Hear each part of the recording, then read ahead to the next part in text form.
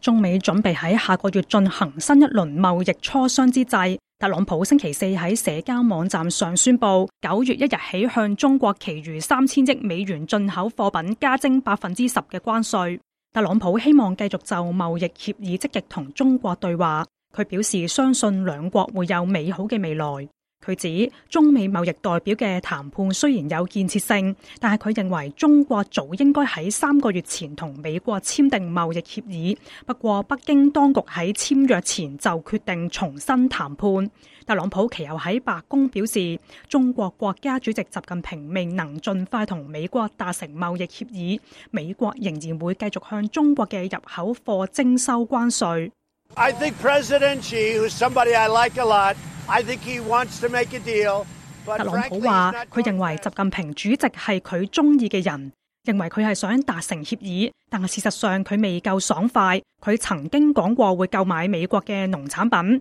但係佢未有兌現。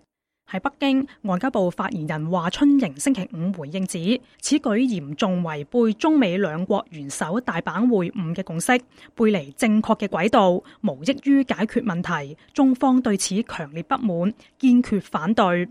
如果美方加徵關稅的措施付諸實施，中方將不得不採取必要的反制措施，堅決地捍衛國家的核心利益和人民的根本利益。由此產生的一切後果將全部由美方承擔，中方不會接受任何極限施壓和恐嚇訛詐，在重大原則問題上，我們一寸也不會讓步。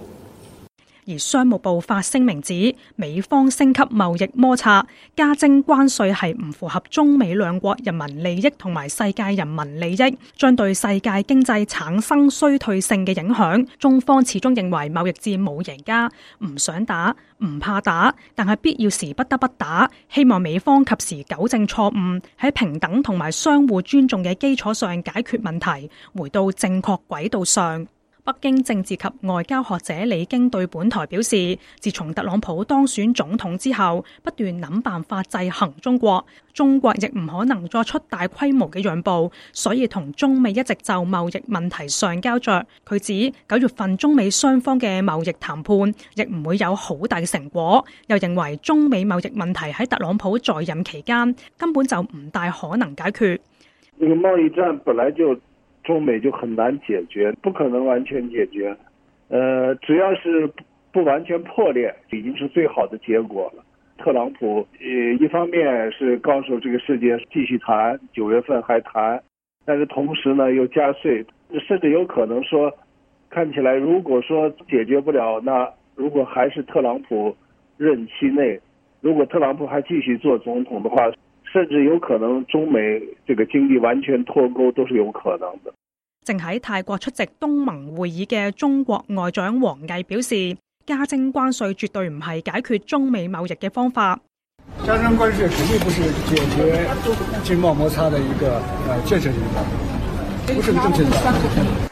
而同場嘅美國國務卿蓬佩奧就指，中國一直喺度使用掠奪性嘅貿易戰略，損害經濟發展，強調中國需喺公平狀態之下展開競爭。中美兩國元首6月底喺日本大阪會晤，同意重啟磋商。美方曾經表示唔會再對中國貨品加徵新關稅。中美貿易代表星期三喺上海結束新一輪嘅會談，並同意9月喺美國舉行下一輪經貿高級別嘅磋商。自由亞洲電台記者黃樂圖報道。